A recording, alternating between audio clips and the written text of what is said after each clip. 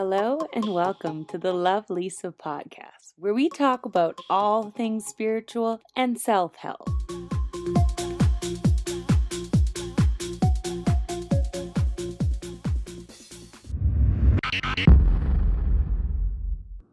Hello and welcome to this week's episode. Yeah, good day. Good day. It's kind of a cloudy day here. Kind of had a mixed bag of weather.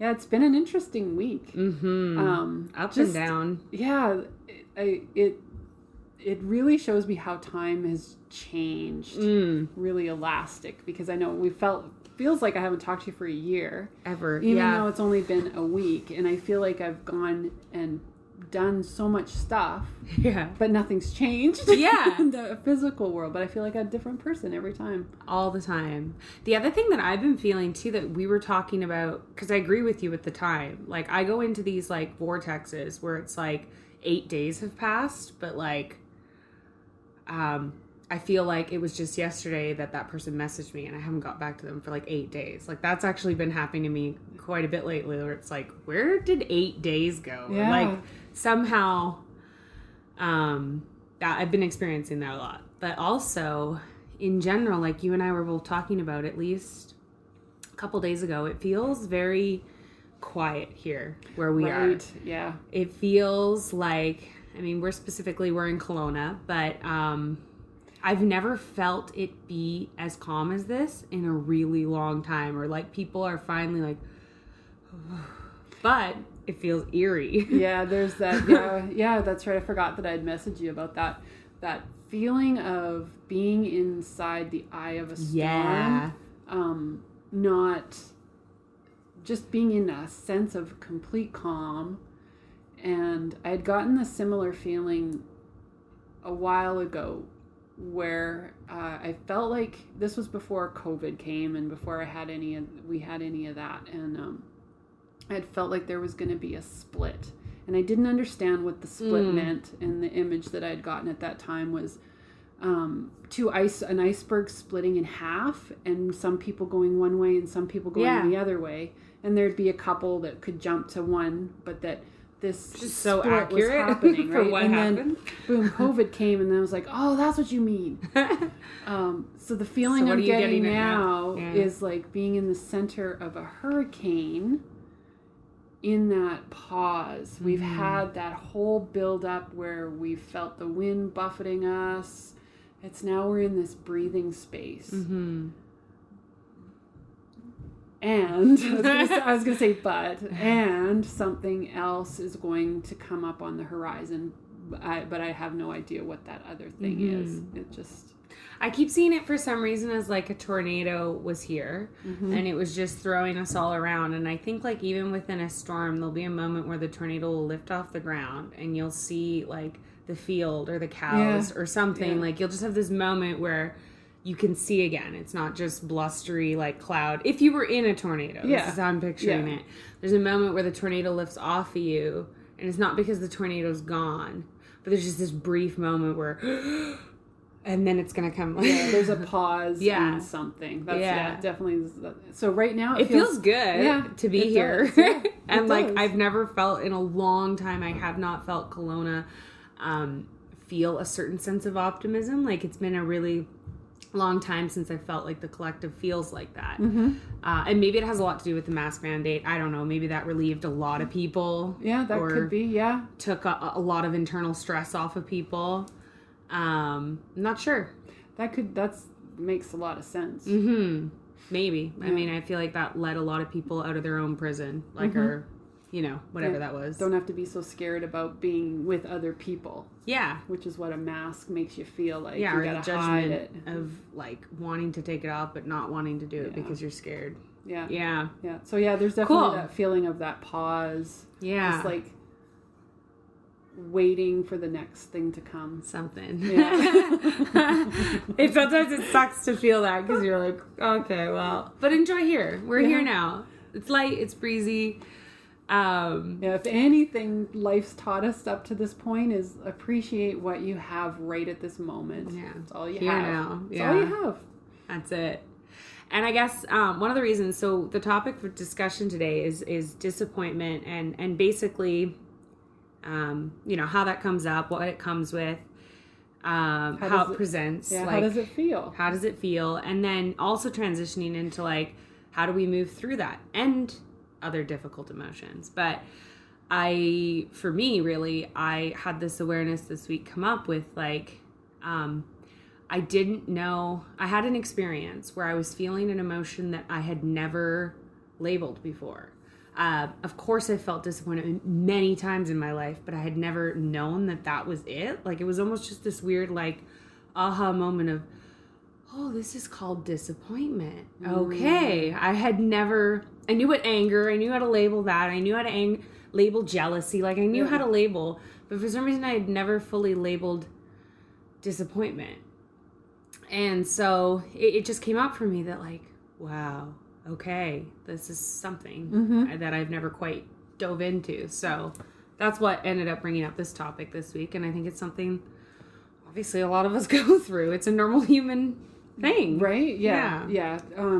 Well, how many times, like, as a child, as you're growing up, you're expecting certain things to take place and they don't. And then it's like, yeah, that feeling of disappointment. Totally. Yeah. You're looking forward to something, or, in life, you're hoping to get this job that you want so badly, and then you don't get it. And as much as you can contextualize, like, well, maybe there's something better, or it wasn't meant to be, like all these sayings, there's still an emotion that you're left with that is, I, in this moment, am disappointed. Yeah. And that's okay. Yeah. But yeah, we'll get kind of into it. So Well, I started with, like, when you came up with the topic idea, start with, what does the word disappointment mean? Yeah, and I like that. Dissecting the word. But first of all, I looked up the definition. And so it's sadness or displeasure. Webster's dictionary defines. I like that. Oftentimes, right? Like, you think about it. We don't even know what the definition of the word is. We just go off with some sort of weird, convoluted meaning around it. No, I love the clarity. What is disappointment? Yeah. Okay. So it's the sadness or displeasure caused by the non-fulfillment of one's hopes or expectations. Yeah. And then I was guided to look at, like, take apart the word disappointment. Okay. So it has the word point in it. You're pointing outside yourself towards something. So you're not getting what you're wanting. But where does that not getting what you're wanting? So it's going outside yourself, pointing at something that you want. Going that horizontal, like you were saying last week, yeah. Going horizontal for something, for validation, for expecting something to come to you when it's not going to come to you from the horizontal. Yeah. By reaching out. So I was like, ooh, okay, that's a good one. And you're appointing somebody to give it to you. Yeah. Yeah, though, and that got me thinking about different scenarios, because the story that you shared with me that I'll let you share later, or now if you want. Yeah. But some people will tell us things that we expect them to fulfill what they've said, and they don't, and then we become disappointed. It always comes back to us, because if it happens once, okay, fine. If it happens twice, we are seeing a pattern of people that want to set you up for disappointment. But where does that emotion of disappointment get started to begin with? Yeah. Because there are some people out there that understand that it's not about what they just know, that if they don't get it, that there's something more out there for them, so they don't become disappointed. Yeah. So where was it programmed in that, like, disappointment is such a crippling, like, hard emotion to overcome too? Yeah. Well, I know for me too, I don't know if this is what you're referring to. Are you referring to that example I gave? Yeah. Of just like the dad thing? Yeah, being a child. And being shown or being told, hey, let's do this when I get home from work. And we're going to have so much fun. And then it doesn't happen because other things intervened, and the person comes home from work and they've had a shitty time.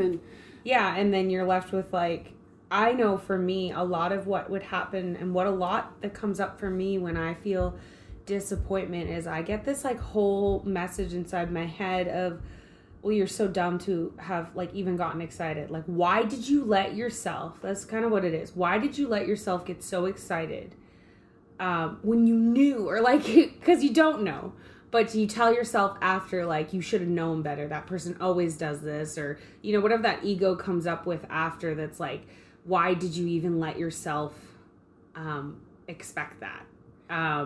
And I know that I feel really, really dumb sometimes when I have an expectation that isn't met. And I feel disappointment. I almost feel like, well, it's my fault that I'm disappointed or something. And I know that you were saying to me that a lot of that could be because of how it was set up too. Because when you felt disappointment and you expressed it, the person maybe came back with, well, you don't even understand what kind of day I've had. Or they kind of made you... not made you, but implied guilt upon you, that you should be more understanding of why they have to disappoint you. Yeah, so instead of them taking responsibility for it. Exactly, yeah. Right? Yeah, and as kids, I mean, that's our biggest programming happens between, like, I would say the first 3 or 4 months, but it is, anyway, yeah. you're when you're a kid, all of that gets programmed in and you don't even understand it, and your parents come at you with these complex human emotions that they don't understand. I've had a hard day at work. Yeah. When you didn't even know what work is. Even though you said to this child that we are going to do this, that child expected you implicitly to follow through with what you were saying, and then you changed your mind, and then you pushed it back on the kid and said, no, that's not what I said, or so that child takes on haven't that I given you sense, enough or whatever. Yeah, so that feeling of, so me as the parent doing that to my child, I'm an underlying disappointed in myself, and I'm pushing that feeling out onto my child, so that they know how that disappointment feels. True. And even though I've not been able to articulate it in a way, if I could have, I would have sat down and said, I know you're disappointed. Yeah, here's how we're going to make it better. Yeah. But that's where that unmet expectations comes in from. So me as the child, no one told you that this was going to happen. They just automatically made you feel ashamed for you wanting this expectation. So you shut your own expectations down. Which isn't also a way to live. Like, I know some people are like, don't expect anything, but I don't think that that's the answer.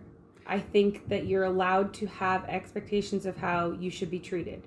You can have expectations that are healthy to a standard. But knowing that sometimes an expectation will not be met, and it's just about how you're willing to sit through that afterwards. You can't avoid pain. And that's something that a lot of us hold in our, like, we're going to reach this point where there is no more pain because we're going to get rid of expectation. We're going to get rid of, like, expecting anybody. You know, you almost expect people to disappoint you, or, like, it goes in a different direction sometimes when people feel chronically disappointed. But for sure, because you're rejecting that energy, right? So whatever you reject amplifies. Rejection persists. So I am never ever going to feel disappointed again. I'm never going to have any expectations, and you end up just bringing that to you anyway. I can't remember, there was a nudge that was coming in. I know, we got distracted because I don't know what he's doing. Okay. We've got some exterior distractions going on, but I was having an expectation of things being quiet. Yeah. True. But if I bring it back to expectation starts in your head, right? Yes. Like it's a brain chemical electrical current that gets started. So you have this, see if I can explain how they showed it to me.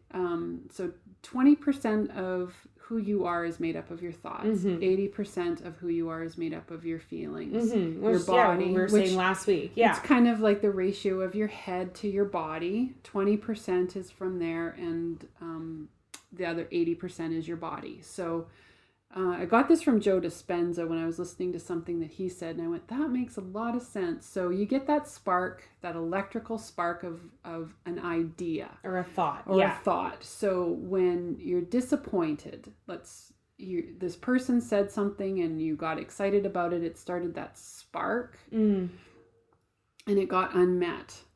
So it gets stored in the body somewhere where the feeling is. But it can show up somewhere else. I see what you're seeing. Yeah. Okay, so it gets stored in the body. That's your magnetic being. Yeah. That's how you attract these certain experiences that show up for you, is because you've had this magnetic programming into your body that attracts the experiences to you. Yes. So you are been programmed to expect disappointment. So you're going to continue to get disappointment until you change that programming from disappointment to something change where else. It's programmed in your body too. Exactly. So it'll get stored in different parts of your body. And it'll get stored in different ways because every body is different. I think your appendix, actually, for some reason that's coming to me right now, is actually where a lot of unmet expectations, or like feeling like life has cheated you or something, is a lot to do with needing your appendix out. Because I looked it up recently because somebody had an appendicitis and I was wondering what they might be going through. Right. So, and then I was like, that actually makes a lot of sense for their life. But because certain organs are just associated with certain, emotions. Yeah. But I wanted to add, because you're going down the same train of thought that I went through, is like most of your hell is just like most of the hell that you're in is created by a thought. Yes. That you've followed, that you've gave energy to, that you've gave so much power to, that it did store in your body. So what important thing to recognize is when you're having an emotion, think, what thought led me here? Like focus on, like you said, it starts with a thought, goes into the body. What thought led me here?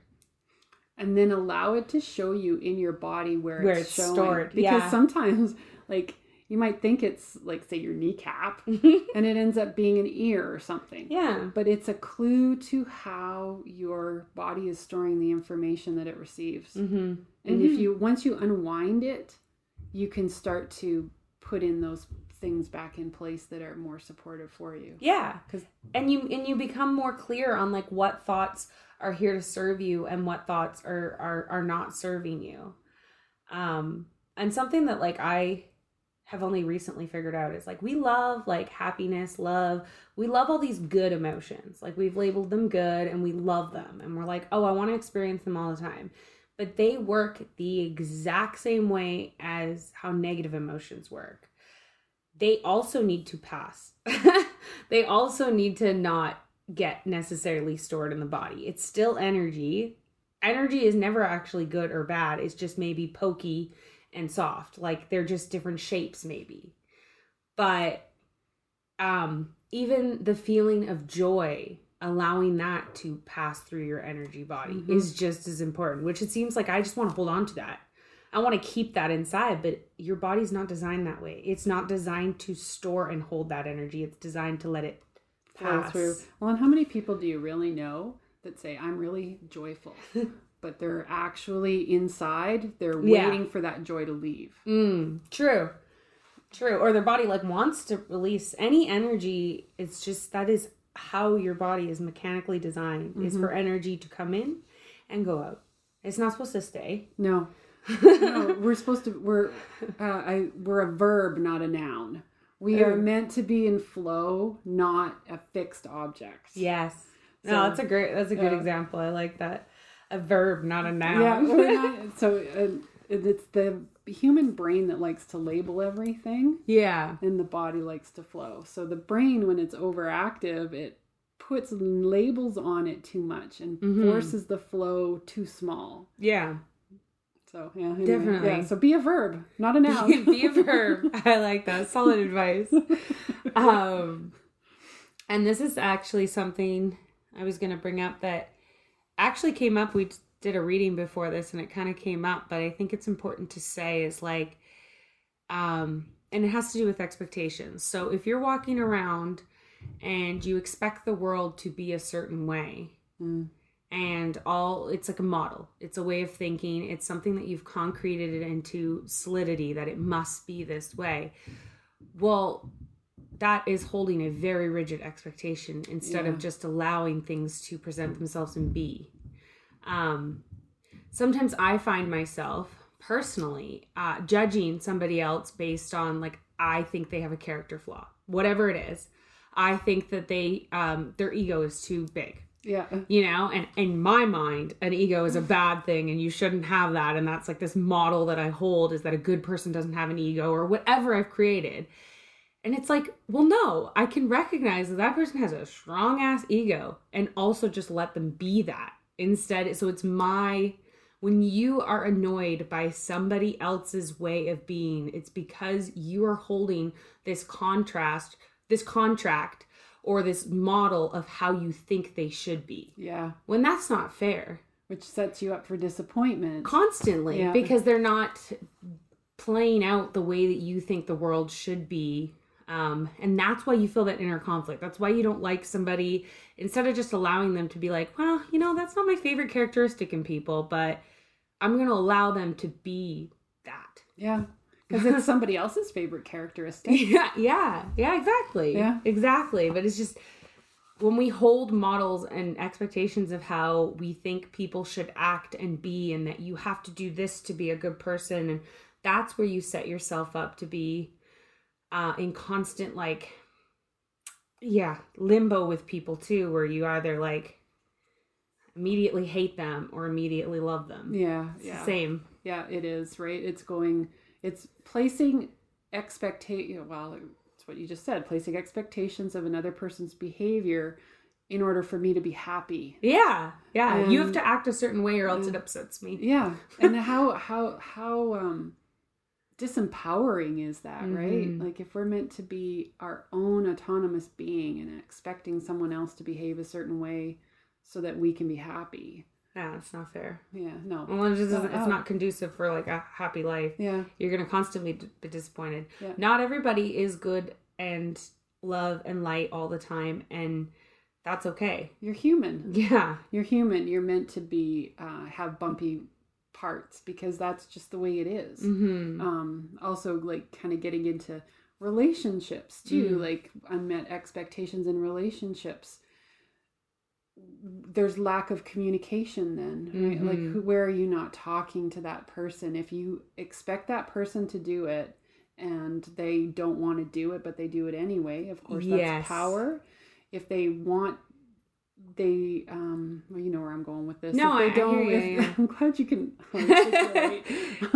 If they do it, even though they don't want to, that's not a good energy exchange either way. But then it sets everybody up. If you're expecting them to do it and they don't want to do it, so they don't do it, that also, but they don't voice that, then it, So communication, using your voice to talk about what's expected. Yeah. Because I know I get myself in a trap of thinking people think just like me, right? Yeah. Like that's what I mean. Yeah. In a situation where, a person will behave that same way because I behave this way. Isn't this just the way? Yeah. And then instead of just allowing them to be their own person. Yeah. Because they are. I think that, that's where unlearning and just allowing is so really hard concept, or like thing to achieve, it seems. But the other thing is like I always set myself up thinking, well, I'll reach this point one day where I will just be able to allow everybody to be who they are. And maybe I will, but maybe I won't. And it's okay. It's about when it comes up, how do I treat myself when it comes up? How do I move through it when it comes up? I'm expecting this person. I'm expecting something right now. I could either shit on myself for even expecting it, or I could just help myself move through it at this moment. Yeah. And where did that get set up to begin with? Yeah. Because finding kind of that precipice point where it got set up in certain ways will help you unwind it so that going forward, you're no longer bringing it with you. Yeah. And Ram Dass talks a lot about sometimes he says, sometimes healing is instantaneous. So you find out what caused it. You have that breakthrough. You see your dad telling you something and you know that that's where it came from. Yeah. And he said, and sometimes it's just about emptying and then emptying again, and then emptying again. Okay, my brain is still going there. I'm going to empty. Okay, it's going back. I'm going to empty. And that's the work. It's not always, I think sometimes I set myself up that you do the work and it's done. The work is the constant, I don't want to say grind. I don't know what word I'm looking for, but it's uncovering. Yeah. And just emptying it and allowing whatever that is to just pass without having to, sometimes finding, I agree with you. Sometimes finding the solution, instantaneous healing. But there's other times where you will never know what exact moment set that in stone, but that doesn't mean you can't let it go. Yeah. And just poof. Yeah. And then again, poof. And then when it comes back a day later, poof. Yeah. Like just keep allowing it to poof. Yeah. Basically. And relishing in too. I think a lot of us see humanism, especially when you start opening in your spirituality, you see being human as like this constrictive, like hard thing to do. And it's like, if we could just change our shift into being, wow, how deliciously human am I? I accept it. And I'm feeling an emotion. Wow. That's pretty cool. Or, changing it is to curiosity and like experience and like a game instead of just this like hard grind all the time of like, Yeah. It's about, coming into that place of acceptance as opposed to making it a hard thing. Yeah. Because it doesn't have to be a hard thing. No. I heard something that really made me think about discipline in a different way. Okay. Because I always think of discipline as that hard thing you've got to do, right? Discipline is your key to freedom. Because that spark that is that first initial idea that you get and then gets programmed into your emotion, you have to work at it, right? You have to do the steps. You're not just going to go from point A to point Z in one shot. No. So looking at disappointment from a different point of view inside yourself, what's that here to teach me? So I really liked discipline is freedom. When you can methodically and purposefully take those steps, like the whoosh, every time it comes up, you allow it to go if that's what it's needed, will be your freedom. Yeah, and creating that as your main goal. Like I just know for me, sometimes I get caught up in overthinking why an emotion's coming up instead of just realizing that emotion is never gonna stop coming up. I just have to let it go again and again and again, and it doesn't always need to be analyzed. Like I don't know, and that's a hard, because I'm an analyzer. Like I'm a huge brain. I love, this is all I do is think deeply and like analyze and critically think about concepts. But I have to, it's so hard for me to remind myself that I don't need to do that with every fucking thing all the time. And that I can just let something, oof, I just had sadness, Why did I have sadness? Who created this sadness? Where did the sadness come from? No, I just had sadness there for a second. Okay. And it's gone. Yeah. Because they do pass. That's something that I've learned. Yeah. It's like, just let it go and it will go. But yeah, we get really hung up sometimes, I think. And that's beneficial. This has served me. Because I wouldn't understand humans or myself as much if I didn't spend so much time thinking. Very much, right? Yeah. There comes a time where it can be a hindrance to your It's growth. like everything, right? Like even the disappointment emotion is serving you in some way until it no longer is. As soon as it starts to put you in that box where you're feeling stuck, it's time for it to go. So it's with anything you encounter. There's a moment of when you first encounter something new that's exciting, and then eventually it turns into something that's limiting again. That's that flow of being. True. So the flow of emotions, those emotions of density, of disappointment, of anger, they, even though you feel them, it's when we get stuck in them that limits who we get to be. Totally. Yeah. So be a verb, not a noun. Yeah. Again, yeah, just verb it out there.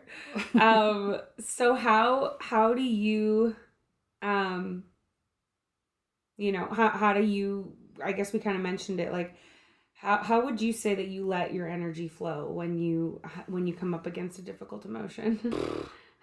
How do you do it? Yeah, I know. I mean, I'm not always the best at doing it quite yet, but some of the practices that I use is just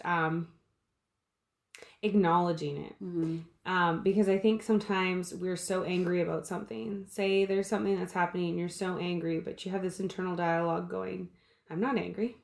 I'm just I'm just pissed, or like, I don't know, you're just, it's their fault. Yes. Yeah. So acknowledging it, and for me, something I just say is I go out loud like, I'm so angry. I'm so angry right now, or just saying it honestly helps get it out, helps identify it. Well, they often say, they being like, I guess, psychologists and stuff, right? Like, verbalizing it helps to move it. And it is. It's a physical act of energy movement. It. Yeah. You're saying, I see you're here, anger. Yeah. I'm going to acknowledge your existence. Yeah. It doesn't mean that you're going to just go out and act angry towards everybody you meet, but acknowledging the feeling out loud moves that energy. Mm-hmm. Yeah, and something I learned from the trauma therapy that I did is I will try to, if I feel strong enough, because sometimes there's an emotion that is so overwhelming, or I can't quite describe, but it's not the time to go into the body. Mm-hmm. It's the time to escape it, sort of, like move it, mm-hmm. let it out, like that sort of thing. There's different times for different levels of intensity. Yes. But sometimes I'll think a thought. I'm just going to give an example. I think a thought, and I'll feel like this like tingle behind my nose, almost like a cry, or almost like do you kind of know what that feeling, like where it kind of stings? Yeah. Almost? Yeah. Yeah. And you're like, instead of ignoring that, it's like going in and saying, okay, I just noticed that I felt that behind my nose. Why is that? What is that energy wanting me to do? Like, how can I let that out? So this is what the trauma therapy taught me, is like, when you have a thought, you will feel something in your body. Yeah. Like you were saying, you will feel it. It's just sometimes we're so disassociated from our bodies, we don't. But it's there, and it always presents itself. And if you could take a moment to just focus on, okay, that's in my nose. How would I like this to come out? And visualizing how you can get it out, or whether it comes out your nostrils, it comes out your eyes, it bubbles out the surface, shoots out like a rainbow. However you need it to come out, picture it. And that's how we let energy flow. At least that's how I've learned to do it. Well, it's interesting, because when I was making notes for this, one of the things that they had me do was a bit of a guided meditation on myself, where when you feel you identify the emotion, you've put it a label on it, you've made it a noun, I guess, and then you go into your body and you ask, where is it? And then allow it to show you in whatever it looks like. It could look like a box. It could look like what you just said, like a rainbow coming out. Or feel like a lump. Yeah. Or is it like a pressure? Yeah. What does it feel like? Yeah. And that also is in textualizing it as well, which helps a lot. Yeah.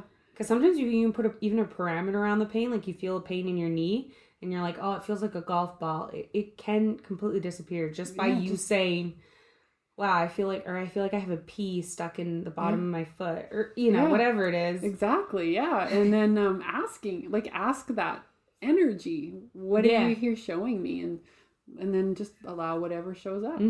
That's your clue. I feel like this sounds so far out there, but because people are like, I'm not going to do this for every emotion. And that's the thing, is you don't have to do this all the time.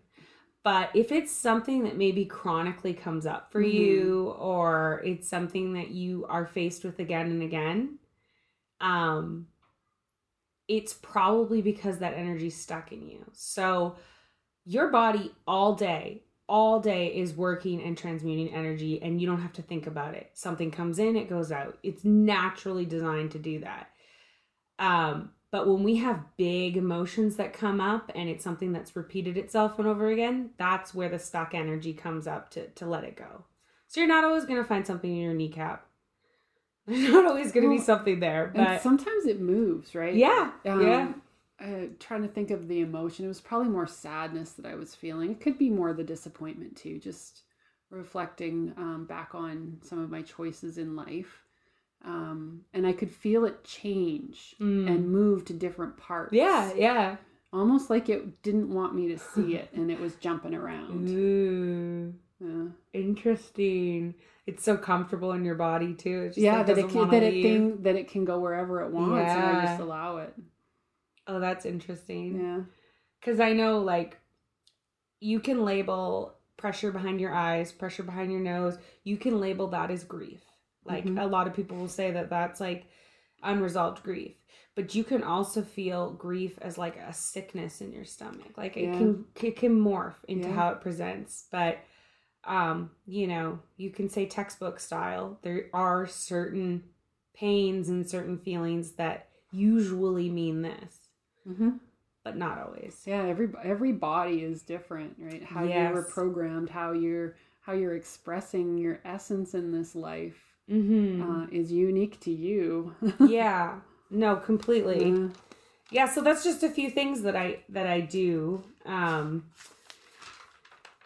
But I think sometimes, like we were just saying, energy builds or illuminates in an area in which you've already accumulated trauma, usually. So it does, I know this kind of counteracts what I just said, because it can move.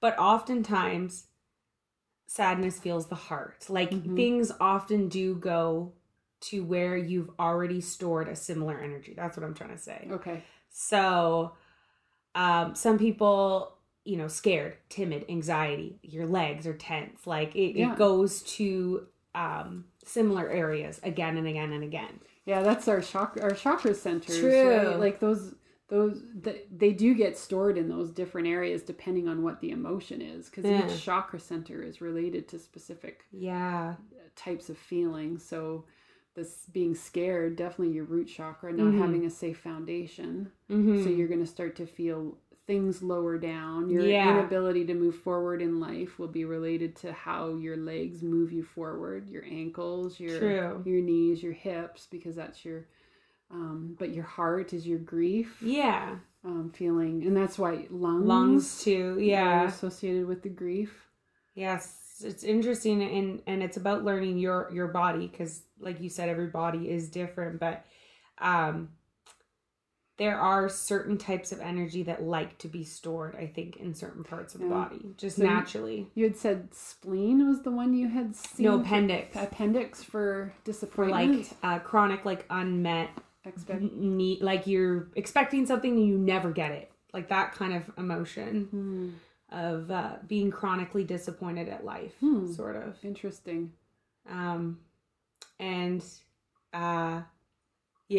Yeah, I mean, there was some anger and frustration, but I think that, like, flies into a lot of them. I know. I feel like that's liver, that's also gallbladder, that's, like, a lot of... Yeah. I think anger and frustration loves all the organs. That's why we see maybe cancer and all sorts of, or, you know, those kind of diseases in all sorts of centers. But, disappointment, just as we're talking about it, I feel it, like, more of the solar plexus center. Yeah. Actually, that came up in something I was reading. That is where it's people that don't experience disappointment as much have like a very strong solar plexus, or there's something there that's very balanced. And it's the imbalances in the solar plexus that lead to that sense of disappointment, that not feeling like, so your solar plexus is what I think of as your sun center. So it's the center of who you are. Yeah. So again, going outside yourself, looking for somebody to fill in your sun center when it's already filled in by your essence. Yeah. It's hard to allow that too. Yeah. You know? And sometimes it scares us just how big we actually are.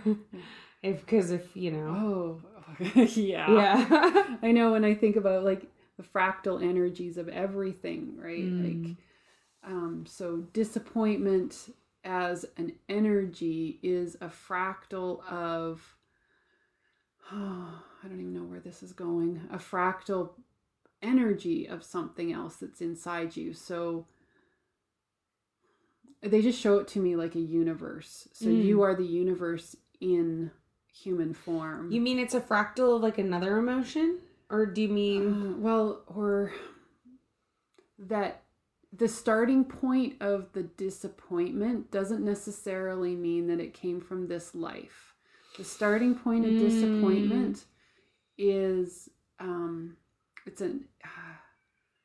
so they show it to me like a spiral, right? Like there was this precipitous point where disappointment started, and now you are looking at it. When you experience it, you're looking at it from a bunch of different angles so that you can really get to know the emotion of disappointment in its entirety, so that it can evolve. Yeah. Does that make sense? No, I hear what you're saying. Yeah. There's different layers and different, if you're standing on the north looking at disappointment, it looks different than if you're standing on the south. Like, there's different views. Like, and sometimes you have to experience a couple different views, maybe over a couple different lifetimes, to really understand the complexity of what disappointment is. Yeah. With any emotion. Yeah. That kind of brings me into a topic that I thought would be really cool to discuss, and kind of came to me as like, okay, so we have an immune system, and an immune system is designed to help us not get sick, but it's also here to help us, when we do get sick, fight the illness. That's what it's designed to do. So it brought up this idea of an emotional immune system, that not only do we have like our regular physical one, we have an emotional immune system, which functions much the same. A strong emotional immune system helps you to maybe not get as hurt or whatever that is. I don't really want to label it, because you can get as hurt as you want. But it also, most importantly, helps you move through. So a strong emotional immune system helps you move through difficult emotions with ease. Yes. I agree with that. I view the emotional immune system. You have an energy field around you that is made up of frequencies that come from your emotions. And when you have an emotion that's not positive, like disappointment, it opens up this frequency that allows for the bacteria, the viruses, the little critters to get in. Much like an immune system. Yeah, because you feed it. So that, when you had mentioned this earlier too, I thought, okay, so we've gone in after World War I, there was the Spanish influenza that came and killed a lot of people, right? So we had this large influx of massive fear that went through the entire human race's emotional body. Yeah. That allowed for a virus to come in and take hold. Yeah. If we hadn't experienced that intense emotional of world trauma, war. And through disappointment, but it showed up as war, we probably wouldn't have had the same effect of the flu epidemic that took place in 1918. Yeah. People were worn out. Yeah. They were worn out because they had been living through this fear.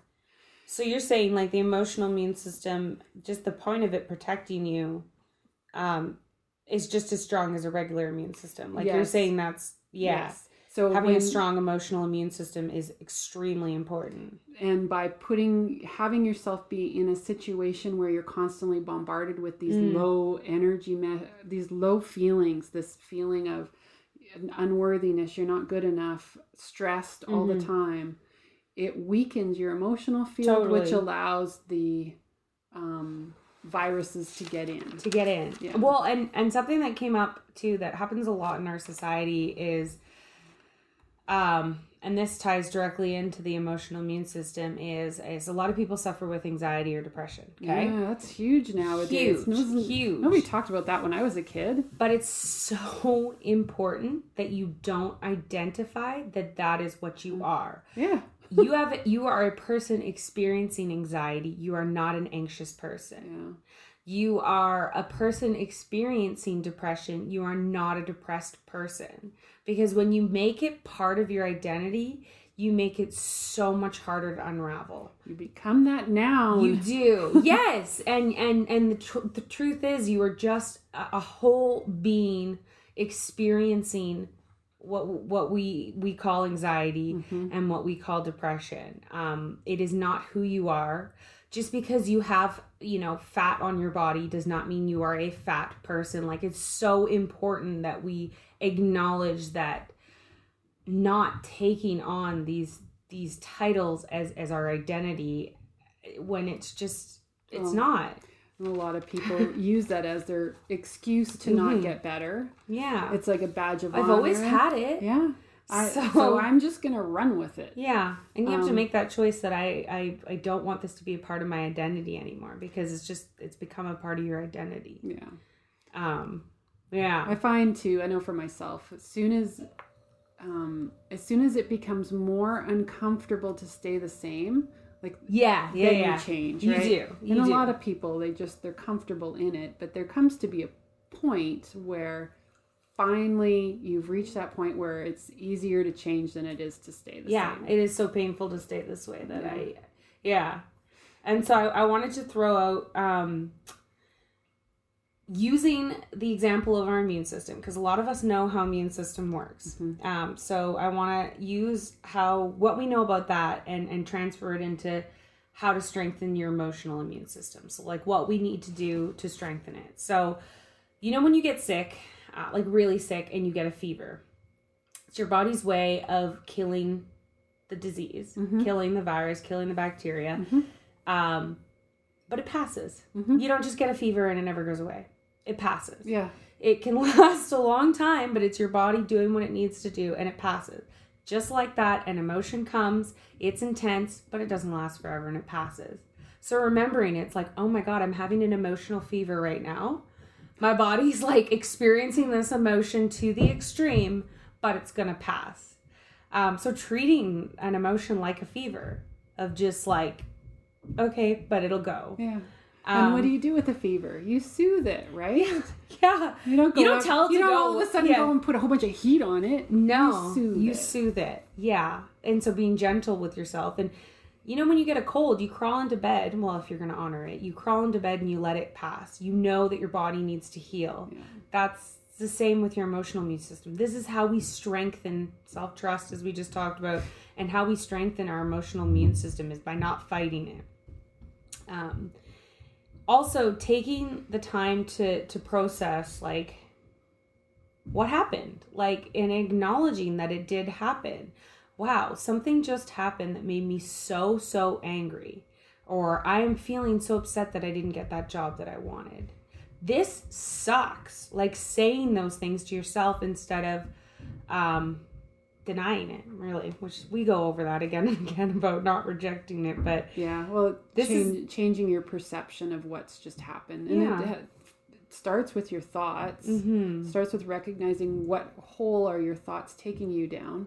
And if we go back to the 80-20 rule, if we look at that in terms of thoughts, how many, I don't know if this is true or not, but how many of your thoughts, is it 80% of the time, are going towards things that are the past? Yeah. Or are you thinking more about the future? And when we get disappointed, we're generally thinking about things that have happened in the past. Totally. Setting up our expectations to that yeah. way. So, and as much as you can in those moments too, again, this is all things to strengthen your emotional immune system. So it doesn't mean that you're just going to be able to do this right away.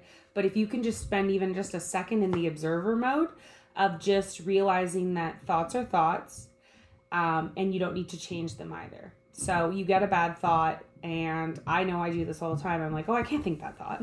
Yeah. I can't think that. I got to change that to a more positive thought. Right. That's a mean thought. Yeah. Why would you think that? Yeah, or I need to change this to be a positive thought. And it's like, no, I can just sit in the observer and just allow that thought to be what it is and go, wow, that was a weird thought. Or I don't even need to label it. Just that was a thought. That's it. It was a thought. but also knowing that you don't have to be at peace or love your emotions. You don't. At that moment, you do not have to love that you're angry. You don't have to love that you're disappointed, and like, you can just be, what's that word? Just letting them be as they are. Mm-hmm. I don't love where I'm at right now, but this is where I am. Mm-hmm. Because, yeah. Yeah, you're not rejecting it anymore. Indifferent. Yeah. As soon as you want something different, you're taking yourself out of where you are right now. Yeah. And having an strong emotional immune system isn't about never having bad thoughts. It's about tolerating them. Like, it's about learning that bad thoughts come up and bad emotions come up, but that you can tolerate them and you can get through them and you can allow them to pass. Mm-hmm. Yeah. Not all thoughts are reality, and I think that's where we get lost a lot. Oh, yeah. Like, just because I thought this, it must be true. Most of them aren't actually reality. Most of them aren't even our own thoughts, too. True. Like, they're either playbacks from, like, 20 years ago, or they're somebody else's thoughts that you're picking up on, or just a programmed thought that was put into you by somebody else. Thoughts are literally just thoughts, and thinking of them that way as passing clouds and not chasing after them. Mm-hmm. Yeah, that's really all I had with the emotional immune system. It just made me realize that, all of us are like, take our vitamin C and take vitamin D and work out and take care of your immune system. But there's this whole other immune system that needs a lot of attention. Yeah, you can be the healthiest person in the world and still have a physical problem. True, yeah. And it gets implanted through our emotional immune system. Yeah. So it's an important part. Yeah, important one to take care of. Yeah. Yeah, I don't know if that feels like that was everything. You can definitely feel our energy crashing. Yeah. Yeah.